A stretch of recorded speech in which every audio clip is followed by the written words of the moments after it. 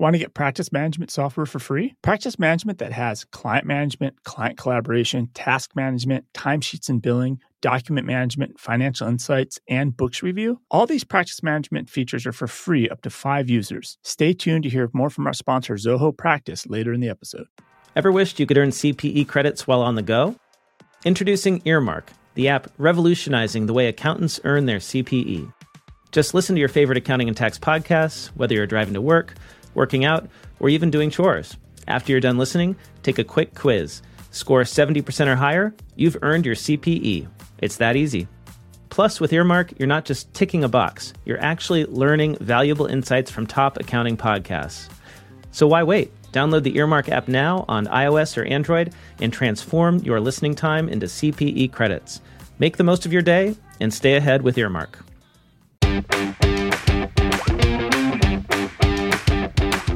Yeah, you got to change the financial incentives, right? Financial incentives are what drive the world. And so, we just have them totally set up the wrong way. And no amount of ethics training can counter it, in my opinion. Because we do a lot of ethics training. It doesn't make a difference. People just cheat on the ethics exams.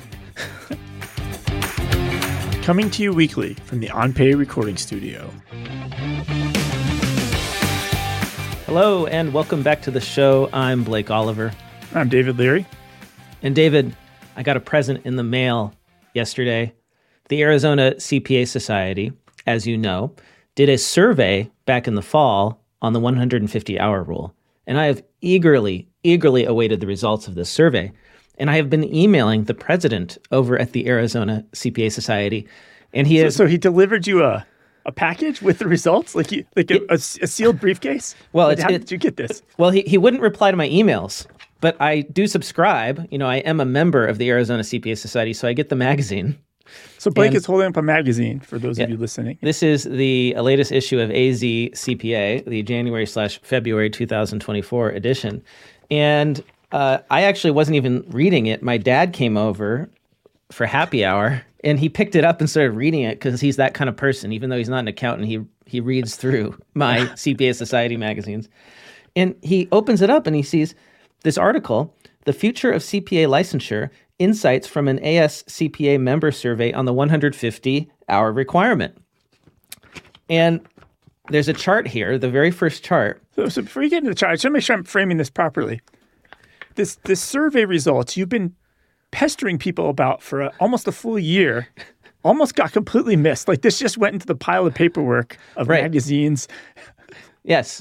And Beyond Bath gift cards and all that stuff. Just by chance, my dad was over and opened up the magazine, which I, don't always read. I should, but I don't always because I'm online, right? I'm not reading this this is paper, right? So I almost missed it for this week. But your dad saved the show. He saved the show. And that's all thanks to Datamatics, because I was doing a webinar with Datamatics yesterday. Hitendra Patil, who is a prolific writer on CPA Trendlines, invited me to do a webinar with him, and he sent me a gift basket. And the gift basket had so many snacks, I told my parents, hey, come on over and help me eat all these snacks. I'm trying to lose weight. So let me get to the chart, because this is very, very exciting, dear listeners. As you know, if you listen to this show even somewhat infrequently, you know that we are passionate advocates for an alternative pathway to CPA licensure that does not require a ridiculous 5 years of education, which I personally believe creates very little value because most CPAs do not need the content of that extra 5th year of education. And it appears that you all agree with me. At least the folks who responded to the Arizona survey agree. And, Arizona's a battleground state. We're pretty balanced, right? 50-50 kind of state. So I feel like this could be representative of the whole country. And I don't see why it wouldn't be. It's significant. We're a big enough state where there's enough members where this is not a survey of 10 members. It's big, right? I think there's got to be tens of thousands of CPAs in Arizona at least, right? So, so the question here, question one, is do you believe it would be beneficial to the profession to provide alternative pathways to certification where 150 hours of college education is one option, but not the only option? So do you support an alternative to the current regime? Yes, 81% said yes. 81% of CPAs, well, We don't know if everyone was a CPA who responded, but 81% of those who responded said, yes, we need an alternative pathway. That exceeds, because for the last year and a half, 2 years, you've been saying it's probably 80% of the profession. So yes. It exceeds your guess. Slightly. Now, is it 20% are opposed? No, because 10% are unsure. Less than 9% say no. 8.76% say no. So fewer than 10%, less than 10% of the profession thinks that we should keep things the way it is. Now, if that doesn't tell you that the leaders at NASBA and AICPA who have been opposing this are out of touch, I mean, I don't know what else does, right?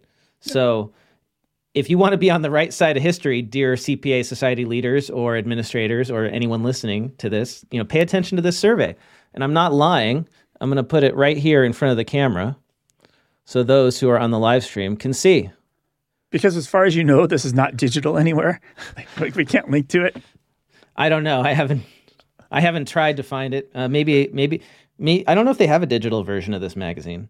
So you sent me two texts last night with pictures from the magazine, and I can kind of read it. I zoom in a little bit, but I think it had stats, and maybe you could discuss this now that you have the magazine in your hand, where I think this question kind of asked people, do you notice a difference between somebody with 120 hours versus 150 when it comes to their work? Can you kind of clarify that? Right. That's the question, is also, does having that extra 30 semester hours, that extra year of education, actually make you a better CPA?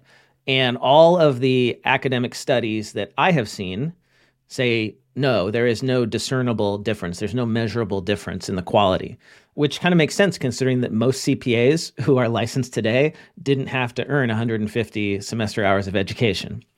And you can't tell really a difference between those and the ones who have to, like me. So the question here is, when looking at staff who recently graduated with an accounting degree, which of the following statements best describes their preparedness to be a CPA? There is no noticeable difference in preparedness level between staff that have accounting degrees with 120 or 150 credit hours. Over half, 51%, said there is no noticeable difference. Staff with 150 credit hours have a slightly higher preparedness level than staff with 120 hours. So slightly higher preparedness. Round up, let's say 18% said that. There's a slightly higher preparedness. Staff with 150 credit hours have a noticeably higher preparedness level than staff with 120. Only 10.7%, so call it 11%, said that. 20% said none of the above or I don't know. So only 11% say that the staff with 150 credit hours have a noticeably higher preparedness level. So I hire 100 accounting graduates with 150 hours, and only 10 of them are really better than the 100 non. Well, no, I mean, this is just saying that like the people who hire accountants into firms, when you're hiring, even notice it. Yeah. Only 10% say that there's a noticeably higher difference in preparedness, and 18% say there's a slightly higher preparedness. And 51%, so more than half, say there's no difference whatsoever. Right, that's, yeah. Which makes something sense. That's so, quote unquote, important. You think if somebody got it, you'd be like, oh, it's obvious they did that. They must have got the extra education. Yeah. Well, consider how much money we as a profession spend on this extra education. I calculated that it's $20 billion a year that students have to spend to earn that 1-year master's. If you count opportunity cost, and if you count the cost of the credits, and you count the cost of the housing, all of that, right? Yep. It's billions of dollars. Even if I'm overestimating, it's still billions of dollars. And that opportunity cost is shared with the firms who don't have access to the staff because they're in school, or they're working reduced hours because they can't work full time and do school. There's another question here about the talent shortage. Are firms facing a shortage of talent? We say yes. All the surveys by Accounting Today and CPA Practice Advisor and CPA Trendline say yes. And this survey also says yes. 55.56%, so just over half, say that they have a shortage of both CPAs and accountants. 13% say they have a shortage of CPAs, and 10% say they have a shortage of accountants. That includes non-licensed and non-CPA path employees. And I think the important stat here is that only 22% say they have no talent challenges at this time. So again, it's like we have this 80%, 20% in this survey, and there's only 20%, about 20% of firms say we have plenty of staff. 80% and was need this survey only to firms? Because I imagine state of Arizona, a percentage of this, my understanding is more than half the members of the Arizona CPA Society aren't even in public accounting. They're private accountants. So was this survey to just people at firms, or was this in general? I think it was sent out to all the members. So that would be, industry folks too. And it says organization, not just firms, like the way the question is phrased. Yeah. So that's a good point, David. This is not just firms. This is all organizations. Wow. Isn't that incredible?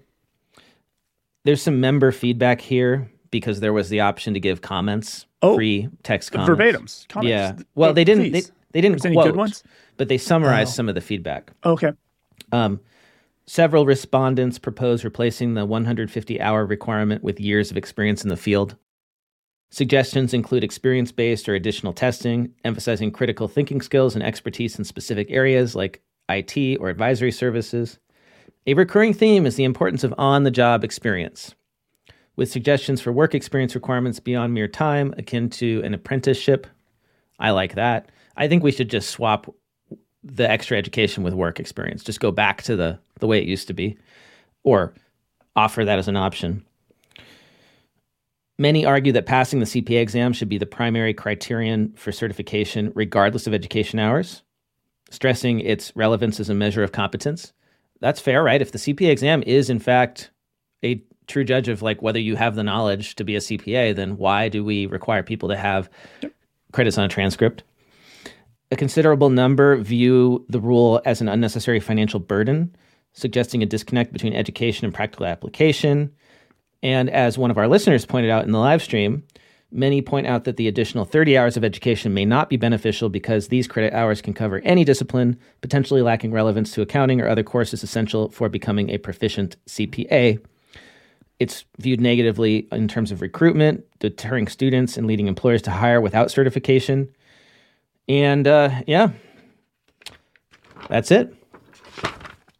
Well done, Arizona CPA Society. I would love to interview you, Oliver Yandel, president of the Arizona CPA Society, on this topic. Please reply to my emails. So, obviously, you have not found this digital yet or haven't searched.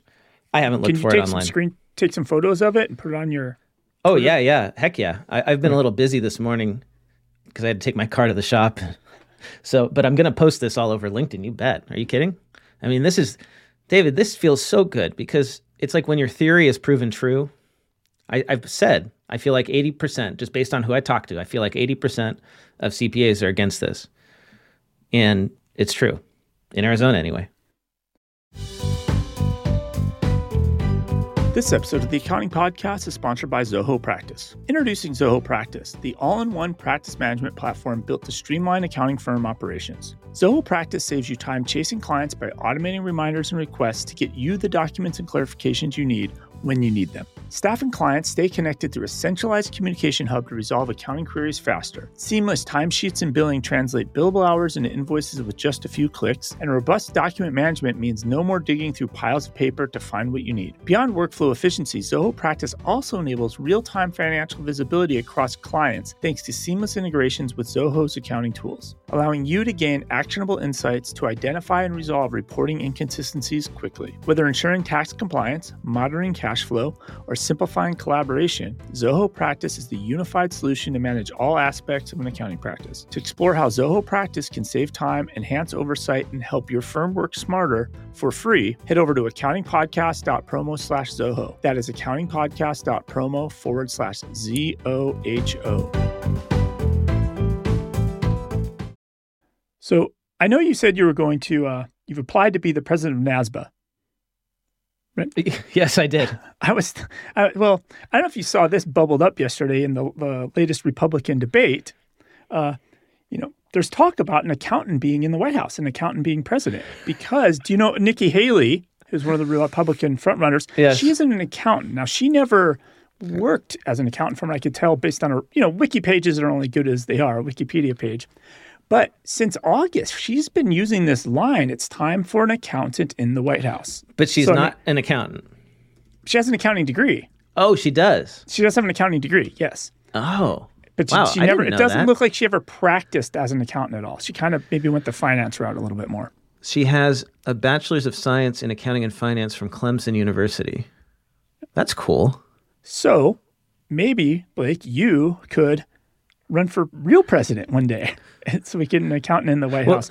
But the big hubbub is because Ron DeSantis flat out said, we don't need an accountant in the White House. We need a leader in the White House, implying accountants cannot be leaders, is what he's implying. Ouch, Ron. He's not doing himself any favors, is he? He's losing the accountant vote. I can't vote for Ron DeSantis now, David. I guess I got to vote for Nikki Haley. Well, that's what I was thinking. We've talked about this before about politicians that are accountants or understand things differently. Is it okay to blindly just vote for only politicians that are accountants? And just put all your other beliefs and political things aside and just assume because they're an accountant, we're automatically going to get a better situation? Well, given the state of audit in our profession, I don't know if I would do that because the auditors, if this person has a background in audit, I would not want them running the country because I just saw yet another story about a massive audit failure. This time it was Deloitte in Nigeria. Do you want to talk about audit failures or do you want to talk about, you have this story about Horizon accounting software and a scandal in the UK? Let's talk about your audit story first, then I'll talk about this other scandal, because this other scandal is a little bit more serious. We can't really make light of it as much, I think. Okay. So are you familiar with Hindenburg Research? I love that name, by the way. They're like the short sellers, right? I think they determined something else was a big fraud once, right? Yeah, they've come up with some, we've talked about them on the show. Yeah. And they have uncovered some really big frauds and done reports and done short selling and have made a bunch of money on this in the past. And I wish I could remember what it was right now, but I can't. But that's beside the point. So Hindenburg Research accused Nigerian company Tingo Group of fraudulent activities back in June. The company's auditor, Deloitte, was also criticized for approving Tingo's financial statements despite glaring inconsistencies. Now, how glaring are these inconsistencies? Well, it's pretty bad.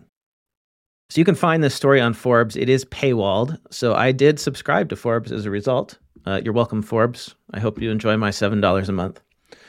As a result of Hindenburg's report, Tingo's stock dropped by 80%. The SEC intervened, halting trading. In December, the SEC charged Tingo CEO Dozie Mmobuosi with massive fraud. The SEC's civil complaint revealed that Tingo, which claimed to have 462 million in Nigerian banks, only had 50 million. Can we pause here for a second? Because I just want to the insanity of this. In general, the most common form of spam we get is about money in a Nigerian bank. So already everybody's fraud warning should be super alert. So if you're the auditor and you're going to audit some Nigerian bank related things, yes, shouldn't already you be on extra due diligence? It screams fraud just automatically. Yeah, that's a good point, David.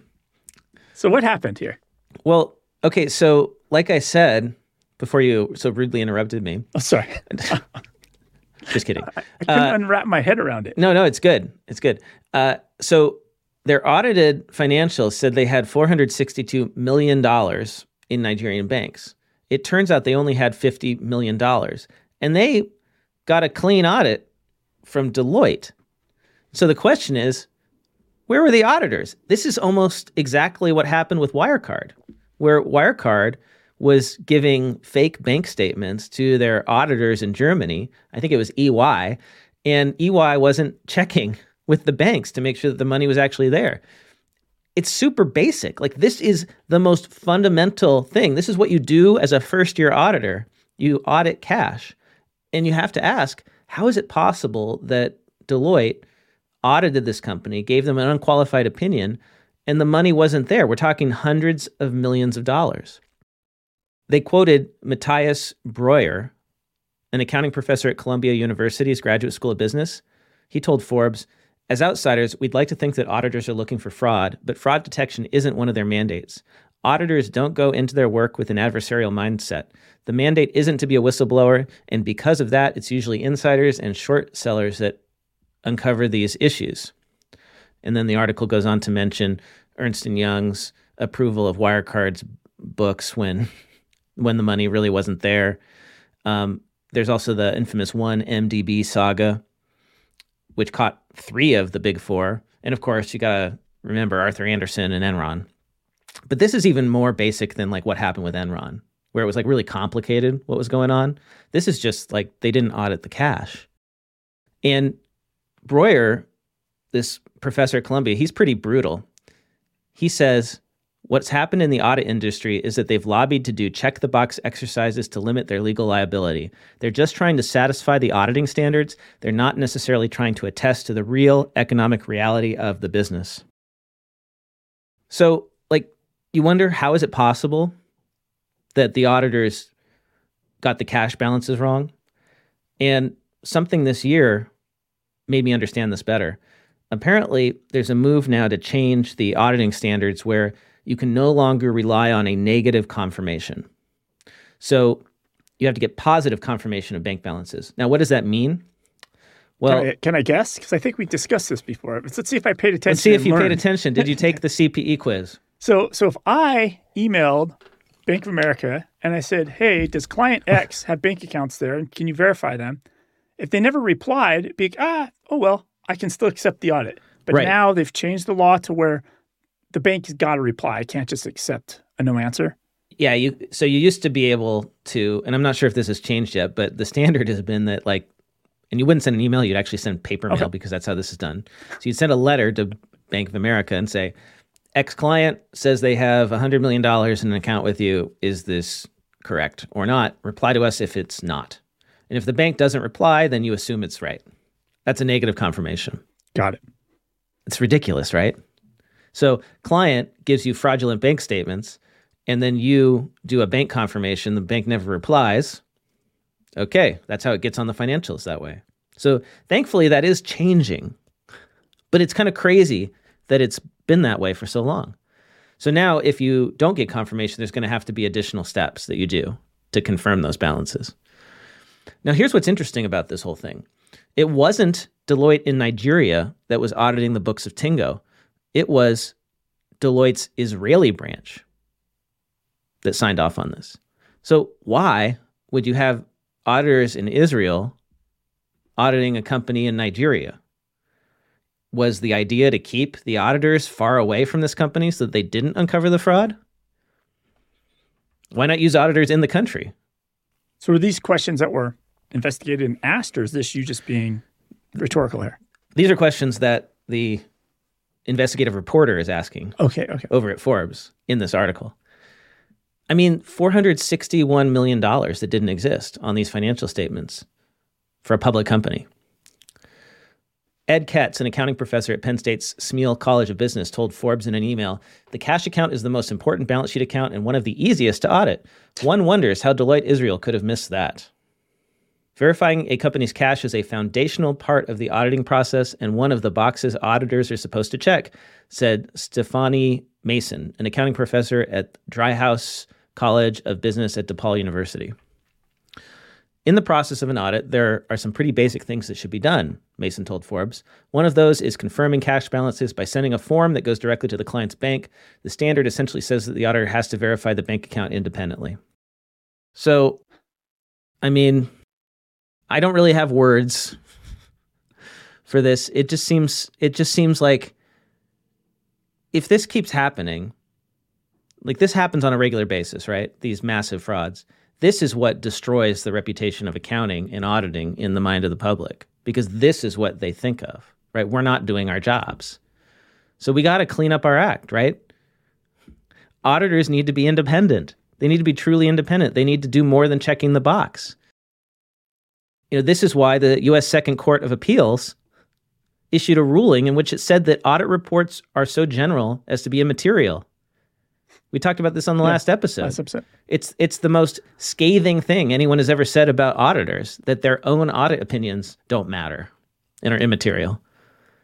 So if you want to talk about why we have a talent crisis in accounting, it's the pay and it's the hours, but it's also the lack of meaningful work. Because guess what? Young auditors, they're not stupid, and they know when they do the work, if it's just check the box activities, that it's meaningless. The emperor has no clothes. Everyone can see it, right? And they don't want to work doing a job just for a paycheck where these are work papers that don't matter. Yeah, where's the audit engagements finding fraud? I never see those news stories. It's always a reporter or a short seller. It's some other third party that things don't smell. They smell funny, so it gets investigated, right? But it's never the auditor that finds the fraud for some reason. But the public assumes that's what they should be doing. So then when they get a signed off audited statement, must be safe, must be correct. Yeah. Only 4% of frauds are detected by external auditors. Only 4%. Most of the time it's whistleblowers. Now you might say, and this is what defenders of the audit profession will say, is that it's not the job of auditors to detect fraud. But you would think that if they were doing a good job of auditing, that they would find more frauds. Yeah. And especially this kind. This should have been detected very easily at the very beginning of the audit. Is it a reward? So if I'm a junior staffer at an accounting firm and I find this, do I get an attaboy or do I? No, you probably get spanked. Okay. Because you just created a ton of work for the audit team, right? And that's the problem with the way things are set up, right? These audit firms are designed to sell an audit opinion. They want an unqualified opinion because if anything comes up, they have more work to do. And the worst situation is when you can't issue the audit and you have to let the client go because now you can't charge the client for the work you did. So the system we have punishes auditors financially for finding problems. And that's not what you want. You want the auditors to find the problems. You want them to have an incentive to find the problems. And short sellers have a big incentive to find problems because they make a lot of money when they bet that a company's stock is going to decline and they issue a report.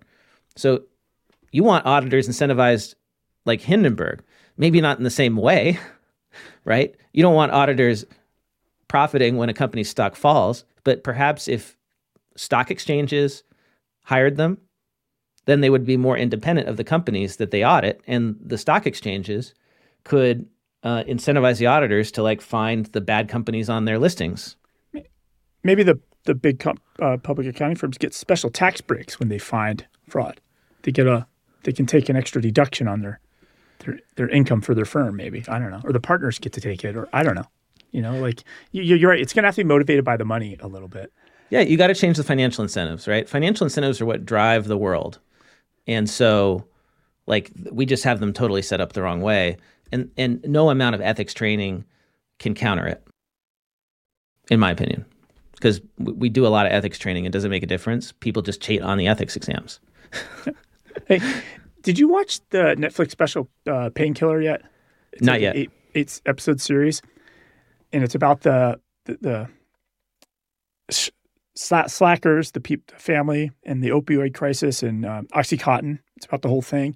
But there's a lot of disturbing things that as I'm watching that, I'm like, this is just like the accounting industry. And I think it's probably true for the Food and Drug Administration with restaurants and these people go into the private company, then they move back over to the government agency that's in charge. And we've seen this where the people at the PCAOB, they're buddies with the people that work at the Big Four, then they move back and forth, and you see that dance. But watch that from an accounting point of view, and it's a little disturbing because you're like, oh my goodness, we're close to this behavior. It's disturbing a little bit. I want to get to this story about the post office in the UK. Yeah. Before that, I want to do a little uplifting story. So here's some. Can I do an uplifting story first then? All right, you go first. When you do yours, okay. So I discovered a new website that's starting to become a little bit of a favorite. It's a certified pastry aficionado, CPA. Certified pastry aficionado? Aficionado. So it's certifiedpastryaficionado.com. Sharon, she's a certified pastry aficionado or a CPA, but she's also a real CPA based in Atlanta.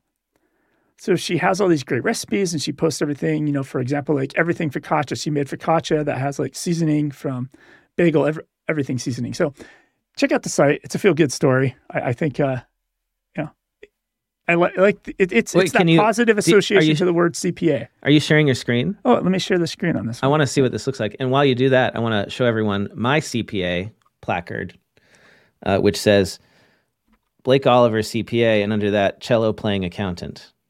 My father-in-law got me this when I became a CPA. It's one of those blocks you put on your desk. Now, I don't have anyone that comes into my office, and I don't need a name card on my desk, so I put it behind me. Yeah, so here's Sharon, and Sharon's bio. She talks about, welcome to Certified Pastry Aficionado, CPA for short. My name is Sharon, and yes, you guessed it, a CPA.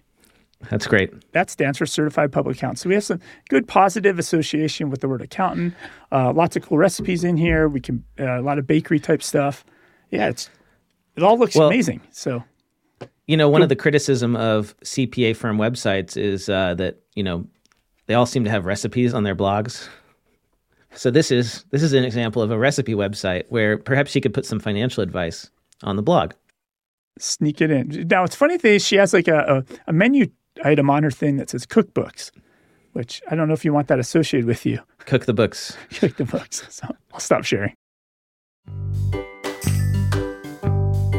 This episode of the Accounting Podcast is sponsored by Relay. Between Blake and myself, we now have 3, 4, maybe 5 business entities, 20 or so checking accounts, and dozens of virtual cards. It would be impossible to manage all of this if we weren't using Relay as our small business bank. Relay is truly a part of the tech stack we use to run our businesses. Relay allows Blake and I to each have our own logins. We can grant access to our team and even our accountant without sharing passwords or two-factor authentication codes. Relay allows us to grow and scale our banking needs without ever going to a physical branch.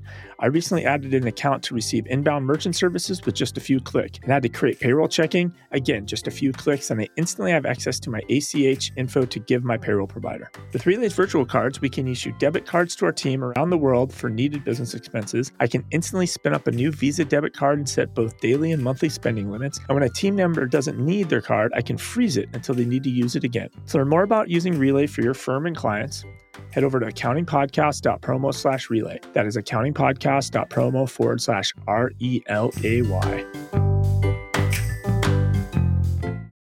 All right, my turn for some good news. The headline here is Tsunami Miracle Baby, now 19, pursues accounting degree. 19 years ago, when a 9.1 magnitude earthquake hit the west coast of northern Sumatra, Indonesia, S. Thulashi was just a 22-day-old baby. On that day, the waves raced 600 kilometers from Sumatra to Penang at 800 kilometers per hour. Thulashi was sleeping on a mattress at her family cafe on the beach when the first one came and swept her out to sea. A second wave came and miraculously sent her back to shore. She made world headlines, sleeping throughout the whole episode without a single drop of seawater on her body, earning her the nickname Tsunami Miracle Baby. Speaking to the New Straits Times, Thulashi shared her gratitude for her survival and honored the 37 lives lost at Pantai, Miami. And she's now pursuing a degree in accounting, and she helps out at her parents' seaside cafe. It's great. Was she in like a vessel? Like, how did she not get any water on her? She was sleeping on a mattress on the beach. And it just happened to float perfectly. It floated. Amazing. Because, people think like tsunamis in the movies are these giant waves, like surf waves, right? But they're not. It's just the water level suddenly rises. So the water came in, it didn't swamp her mattress, and she floated. Amazing. Wow. Isn't that incredible? Truly a miracle. Truly a miracle. I mean, that is. So that's your feel-good news in accounting for the week. Now let's get to the really depressing stuff. David, you have a horrible, awful story that made me feel terrible. Yeah. So I mean, it's just terrible what's happened to these people in the UK due to accounting software not working properly. It's put people in jail. It's ruined lives. Somebody committed suicide. And so so we've been doing this podcast for 6 years now. And we never talked about the story. We never saw it because this story's been taking place for the last 20 years prior to us doing the podcast. And then it wasn't really much in the news the last 4 or 5 years. But now it's bumped up into our radar and into the news this week because British TV, their new British TV channel, ITV, broadcasted a 4-part drama series called Mr. Bates versus the Post Office. So this is a documentary series that was on TV about this whole thing. About this whole thing. And that just got broadcast this week, and things have been happening daily. So since the first episode was aired, dozens of new victims have started contacting lawyers to appeal their convictions. Piling on the already, let's think about the math on this, thousands that have been accused of post office branch managers, 700 wrongly handed out criminal convictions, numerous bankruptcies, divorces, and 4 people even took their own lives, Blake, because of this issue. Okay, so you said this has been happening for decades. Take me back to the beginning. Got it. So here's the story. So first we'll set the table a little bit on this, right? Okay. So you have Fujitsu. So a lot of accountants, listeners here in the States, a lot of people are familiar with their scanners. Yeah, I got a ScanSnap. Fujitsu ScanSnap. Yeah. Fujitsu ScanSnap. Well, they're a $20 billion Japanese tech giant, maybe $24 billion. They're monstrous. But they own a lot of software companies all over the world. One of these companies is a UK company that made accounting software called Horizon. And arguably it wasn't accounting software. It was probably more of an enterprise point-of-sale system. Okay. Right? So you have this one part of the story is the software, the point-of-sale system. It has accounting features. Accounting features, yep. And then you have the UK post office. And so the post office, the way they run it, they have smaller branches, and they almost feel like franchisees, Blake. So if you're the manager, a sub-post man, or a manager of the smaller branch, under the term of your contract, Blake, operators are liable for the financial losses. So that's why it feels more like a franchise, right? You're taking the responsibility running this smaller postal branch, right? And so I have to make sure that I collect the proper amount of postage for the letters that I'm taking in through my office. Whatever services are selling, stamps, who knows, right? Okay. So, in the olden days, they all ran pen, paper receipts. And everybody's been running these for decades, probably. Hundreds of years in the UK were probably ran this way. Okay. In the late 90s, when computers started coming around, they rolled out an accounting point-of-sale system called Horizon. So that is this company that Fujitsu owns. So basically, the point-of-sale would give the main post office visibility to all the revenue due to them, right? By totaling up all the transactions in the smaller branches, which kind of makes sense. Like you'd want, from an accounting perspective, you'd want to know that information. Right. But the system was buggy. Hundreds and hundreds of bugs. Super buggy system. 2 of the bugs were bad enough that they even got names. Right? So I'm gonna mess this up because it's named after a village in Scotland, but it's the Dalmelinton bug. Dalmelington bug. But anyways, so the reason it's named that is that's where the first victim fell prey to it. So here's the bug. Okay. So if you've ever rung up a sale on a point of sale before, you finish the sale, you hit done or total, right? Yeah. You finalize the sale. The screen would just freeze. So what are you going to do, Blake, as somebody using a computer when the screen freezes? What's the first thing you do? Reboot. You hit the enter key. You hit the enter key again, right? A couple times. Oh, yeah. Yeah, you hit the enter key. Hit the enter key. Well, every time you hit the enter key, it was logging another sale to the ledger. So I'm trying to get my screen to unfreeze. I'm hitting the button a few times. It finally does, and I don't realize that I've entered multiple transactions now. Exactly. Duplicate transactions. Duplicate transactions to register. Okay. And so, for example, the first operator that discovered this, 24,000 pounds they were accused of stealing because it recorded all these incorrect transactions that never happened. Then they have another one called the calendar square bug, which is even worse because the underlying database was just creating duplicate transactions. Just on its own? Just on its own. There's a bug. Okay. It's creating duplicate transactions. So if you think about it, you have thousands of ledgers or sub-ledgers for all of these sub-post office with thousands, if not tens of thousands, errant transactions that according to a 2015 testimony, the post office to the House of Commons said there's no functionality in Horizon at either a branch, post office, or Fujitsu to edit, manipulate, or remove the transaction data once it's been recorded in branch accounts. So they were claiming in 2015. So they rolled this out in 1999. Yeah. In 2015, they were testifying saying nobody could ever edit and fix these problems. So they're claiming. 4 years later, they determined it was untrue, and they determined that Fujitsu could access the accounts in an unrestricted, unaudited access. So do you see the problem here? Like the bug, the actual issue that happened? So you're creating duplicate transactions. The sub post offices, the people running these post offices, they've got to send the money to the post office, right? Yep. And so the post office is saying, you didn't send us enough money. You owe us lots of money, right? Exactly. Because remember the contract you signed that said you're financially responsible? Right. And you're stealing from us. Yes. So for a decade plus, the post office destroyed thousands of people's lives.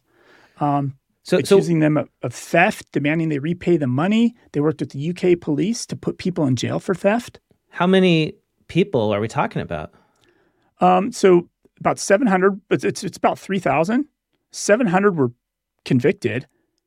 People were put in jail. There's suicides, divorces, bankruptcies. It's very broad. It's shocking how long this went on. And the other shocking part of it, of course, the post office Fujitsu were informed about the bugs a long time ago. And they didn't fix it. And they didn't fix it. What, did they not connect the fact that there were these duplicate transactions and then the criminal prosecutions? And I mean, well, yeah. And so in 2006, a tech-savvy branch operator, he happened to have a computer science degree, and he was like an earlier tech adopter. So he rolled out his own point of sale at one time, some DOS-based point of sale, and a couple branches had this DOS-based point of sale. And just like anybody doing good technology rollout, you would run both side by side. So in 2006, he ran both point of sales side by side and discovered the problem with the double recording that was happening. He went up all the support channels, wind up getting to like a third tier at Fujitsu, and got a reply back that said, "We managed to replicate the bug. We know about it." He asked Fujitsu when it was going to warn the network of sub-postmasters, like let everybody know this bug exists. And they said, "No, we won't do that. We'll just let it carry on." So they refused to tell all the other locations about this. And then, coincidentally, of course, he was terminated in 2006, accused of stealing 13,000 pounds because the register didn't do it. Wow.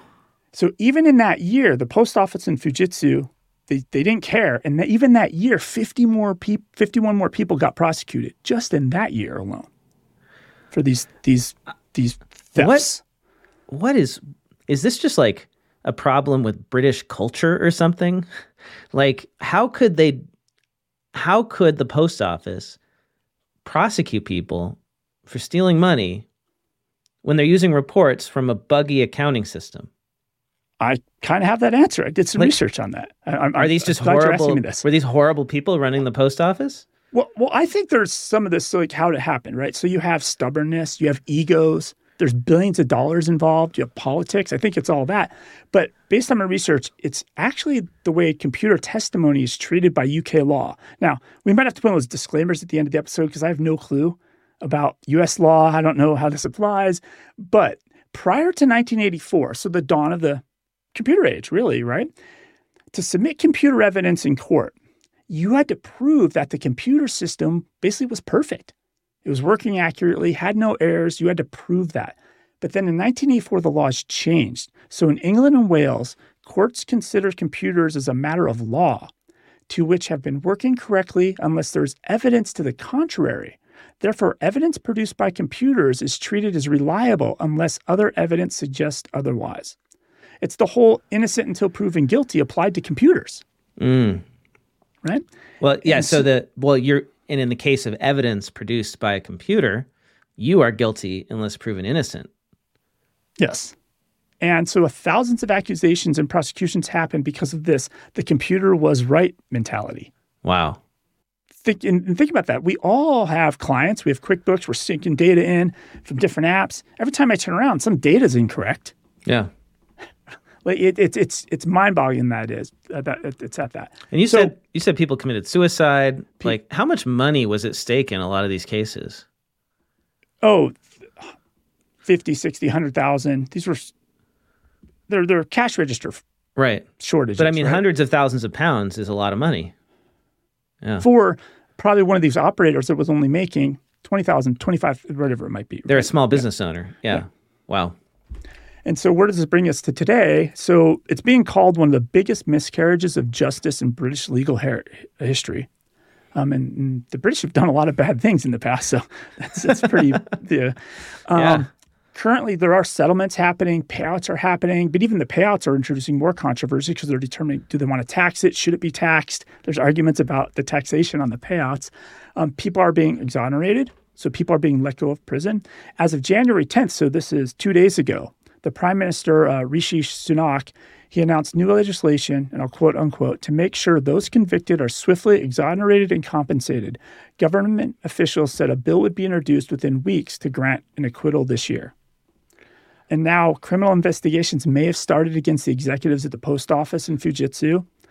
And there is an effort to roll out a new cloud-based point of sale to replace the Horizon system. But even that now, that rollout has been delayed and hasn't happened. So the UK post office just had to write another check for £36 million to Fujitsu and to keep them around until 2025. So bringing the total spent on Fujitsu's buggy software to £2.3 billion. Like this is that money going around, right? Yeah. It's money. It's like the money that what California has put into its new accounting system that still doesn't work. So, so for me, I think there's lessons here, right? Like people suck. I mean, always. Well, yeah, that is that. But I mean, I think you can't assume that you have to work from the other way. Computers and tech are always wrong. Work from that direction, right? You have to sanity check stuff. Well, there's always bugs. There's always bugs. You got to think that people at the post office and people at Fujitsu knew that there were these bugs, and they knew that people were getting prosecuted, and somebody had to have connected this and figured it out and probably covered it up and didn't want to tell the truth because they'd done all this horrible stuff. They'd put people in jail. They'd ruin people's lives. Nobody wanted to clean it up. In the beginning, when maybe you discovered something was wrong, you could have took the right path. Right. And just admitted, we signed a bad contract or we got bad software, it fixed the bug. Like nobody wanted to fix it. And just for a decade, let people be put in jail. The other thing too is I think the takeaway is be part of communities. Apparently all these sub-postmasters were kept in silos. So they had no idea all these other sub-postmasters were being accused. Right. So be part of communities and know what your cohorts are going through. I feel like because of a lot of this happened before social media, before online communities existed. I feel like now it would be harder for this to happen because people would get together and say, hey, we're not all stealing. Right? Yeah, and you see this like tax Twitter. If somebody's discovered something wrong you see it with the QuickBooks communities, and everybody piles on. I've had that problem too. But yeah, it's a very disturbing article. It's not even an article, it's lots of articles I pulled together. But so for anybody who wants to try to find the show, it's called Mr. Bates versus the Post Office is the 4-part drama. But I don't think this is the end of this story, but it's shockingly disturbing. This episode of the Accounting Podcast is sponsored by Client Hub. Client Hub is workflow software for taking your accounting firm to the next level. Client Hub is both amazingly powerful yet amazingly simple. With tax season in full swing, you need tools to work efficiently, keep clients happy, and help your firm run smoothly. Client Hub helps manage your firm's workflow, track time, triage email, get e-signatures, and more. My favorite feature is the AI built in that saves tons of time. Client Hub can automatically draft email replies to common client questions, and the new Magic Workflow creates detailed task checklists and instructions for any new client work or unusual requests. Beyond the amazing AI, Client Hub's seamless client collaboration makes it easy to resolve QuickBooks uncategorized transactions. The simple modern interface means your team can start using Client Hub in no time, and with mobile apps, tracking tasks and communicating with clients is easy for everyone on your team. It's even easy for clients too. To start your free trial of Client Hub's amazingly powerful yet amazingly simple workflows, head over to accountingpodcast.promo/clienthub. That is accountingpodcast.promo/CLIENTHUB. Thanks, everyone who's joined us live today. We've got Giles Pearson in the live stream from a Countess, normally in New Zealand, so he doesn't get to join us live, but he's here in the States, and he said, finally get to listen in a sensible time zone and not at 6 a.m. on a Saturday. Well, actually, yeah, if you get up early, you can listen to us. And so thanks, Giles, for tuning in. It was great. We went for a hike the other day because he was in Phoenix. Doopy Doo says, should PCAOB or SEC offer bounties to firms for discovery of fraud? It's worth considering. I think that at a minimum, they should be hired and paid by someone other than who they are auditing. Think about health inspectors in your local city who inspect restaurants. Would you want the restaurants hiring those health inspectors? Or do you want the city hiring those health inspectors? Just think about that. That's a good analogy. That's a great one. Yeah. Because if you had it set up the way that we have it set up, what would happen is that only a tiny percentage of restaurants would ever fail inspection, and it would have to be like something truly horrendous, and the rest would be getting away with having rats in the kitchen because the auditors didn't see them, because the auditors don't want to see them. And the same true for building inspections. And yeah, exactly. We'd have buildings falling over all the time. Yeah. If we ran it like that. Regarding the 150-hour rule and the survey that we talked about, Tyler says, I love having the work experience replace the extra hours, but the work experience shouldn't be a factor of working for a CPA. Many have gone the corporate route and have only worked for expired CPAs. Yeah, I think that's a problem, is that to get the experience, you have to have like a CPA sign-off on your experience. We need to fix that too. And that's not really talked about.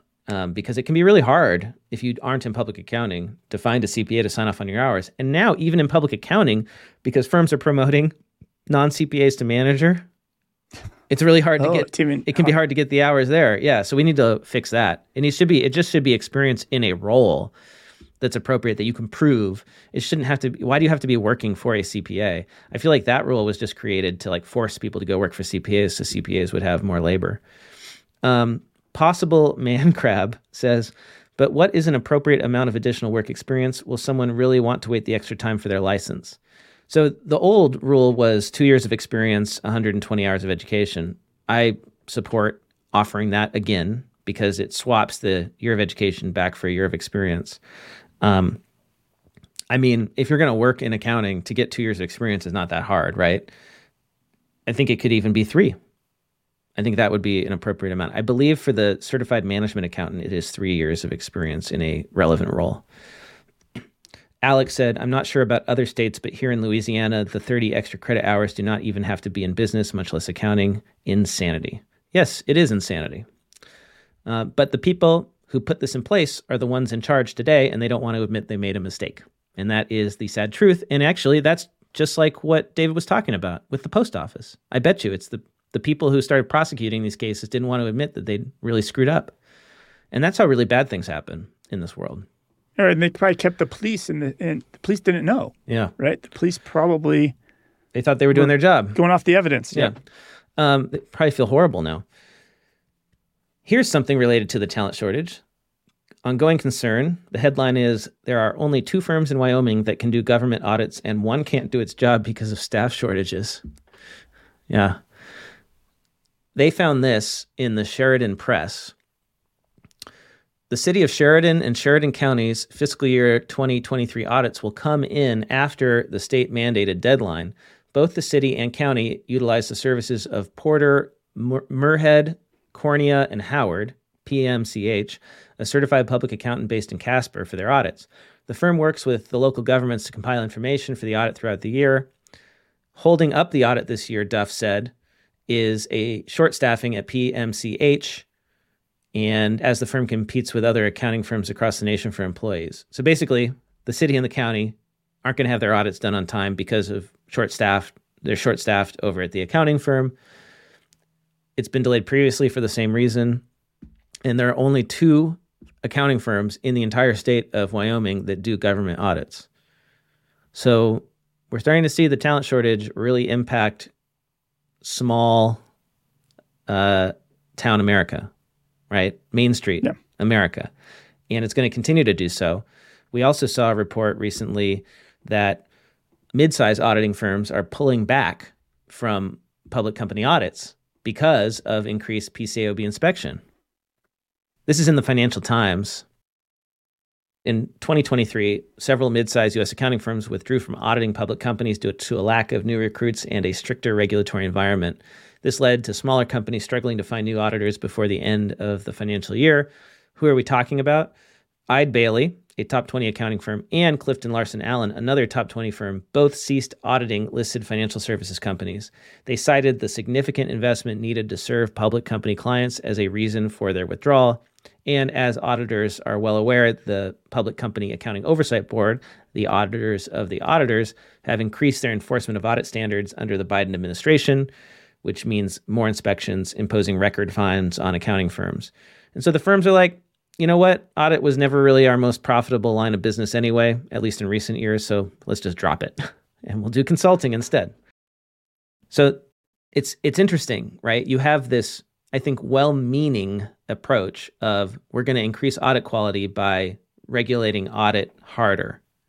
But in this case, I don't think that regulation is the answer. More regulation is not the answer because it's regulation that got us into this problem in the first place.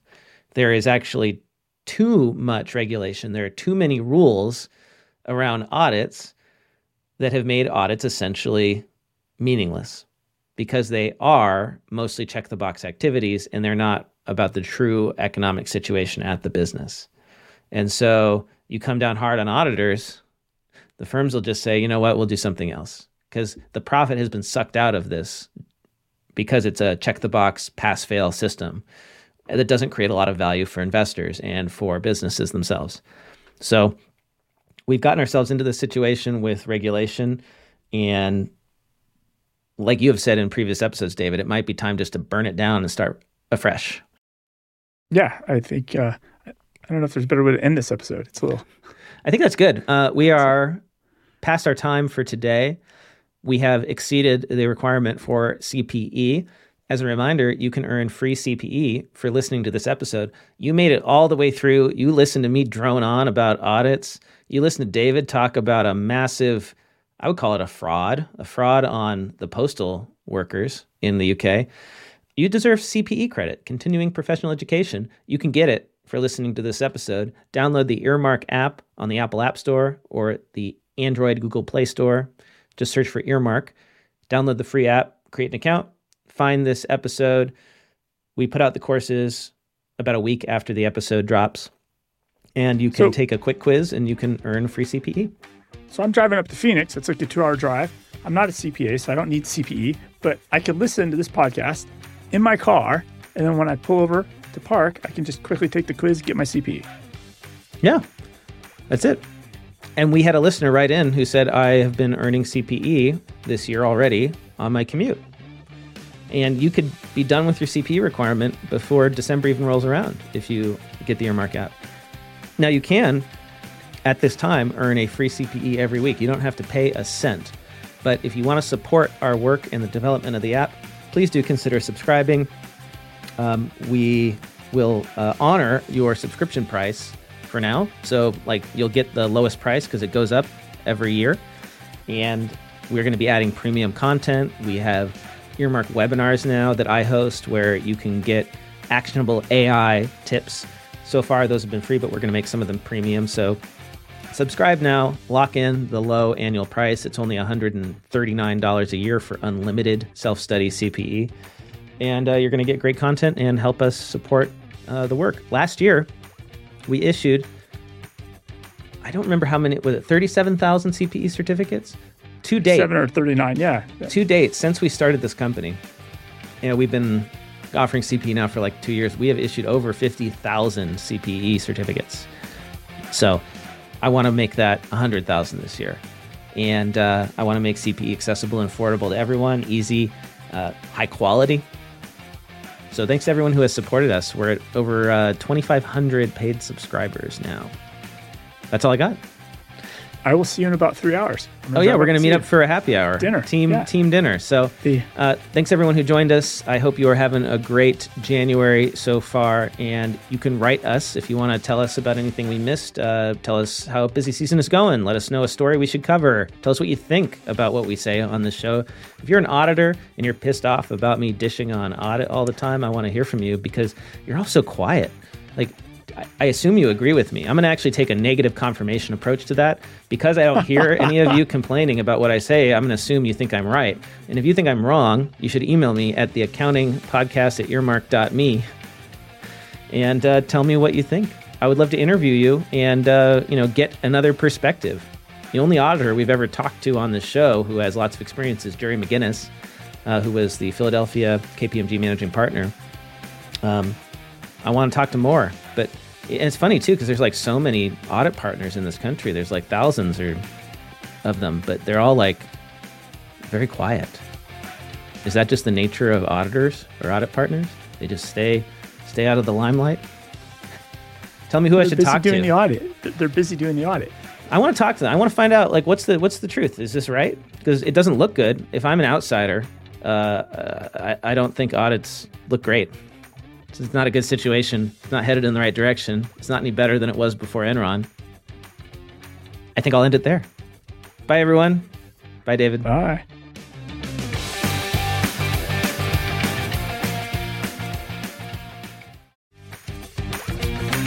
Time for the classifieds. Want to make learning QuickBooks Online a breeze for your staff or clients while pocketing some extra cash? RoyalWise.com's OWLS platform is the perfect solution with over 100 hours of in-depth QuickBooks training content spanning more than 40 topics. Join the partner program and become a vital link in the education chain. Share custom affiliate links with your bookkeeping team and small business clients and see the rewards roll in with every successful referral. You're not just earning cash, you're connecting your network to valuable CPA credits and lessons led by one of Ignition's top 50 women in accounting, Alicia Katz-Pollock. Enhance your service offerings and earn with each referral. Join today, royalwise.com/partner. That's royalwise.com/partner.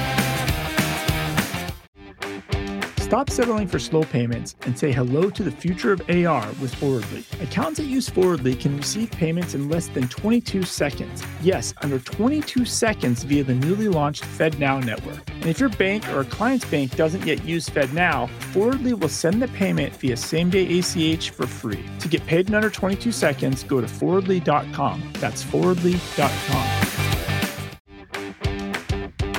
Are you in the New York City area or want an excuse to travel to New York City? Join LiveFlow and Oh My Fraud podcast host Greg Kite for a one-day event in New York City at the LiveFlow office. Greg will show you how to take control of your career, learn how to become more entrepreneurial, and become more influential in the accounting industry, all while earning CPE credits. This in-person event takes place January 31st at 9 a.m. Eastern. To save your seat, head to www.liveflow.io/events/Greg-Kite-event. That's www.liveflow.io/events/Greg-Kite-event.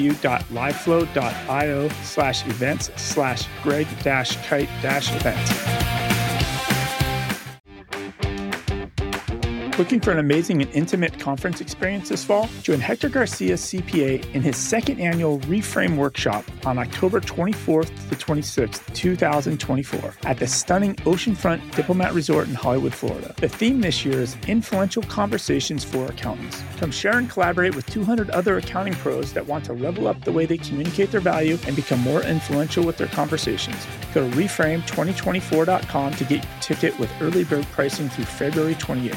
Last year, the conference sold out early, so head to reframe2024.com to get your early bird pricing. Want to get the word out about your newsletter, webinar, party, Facebook group, podcast, ebook, job posting, or that fancy Excel macro you just created? Why not let the listeners of the Cloud Accounting Podcast know by running a classified ad? Hit the show notes for the link to get more info.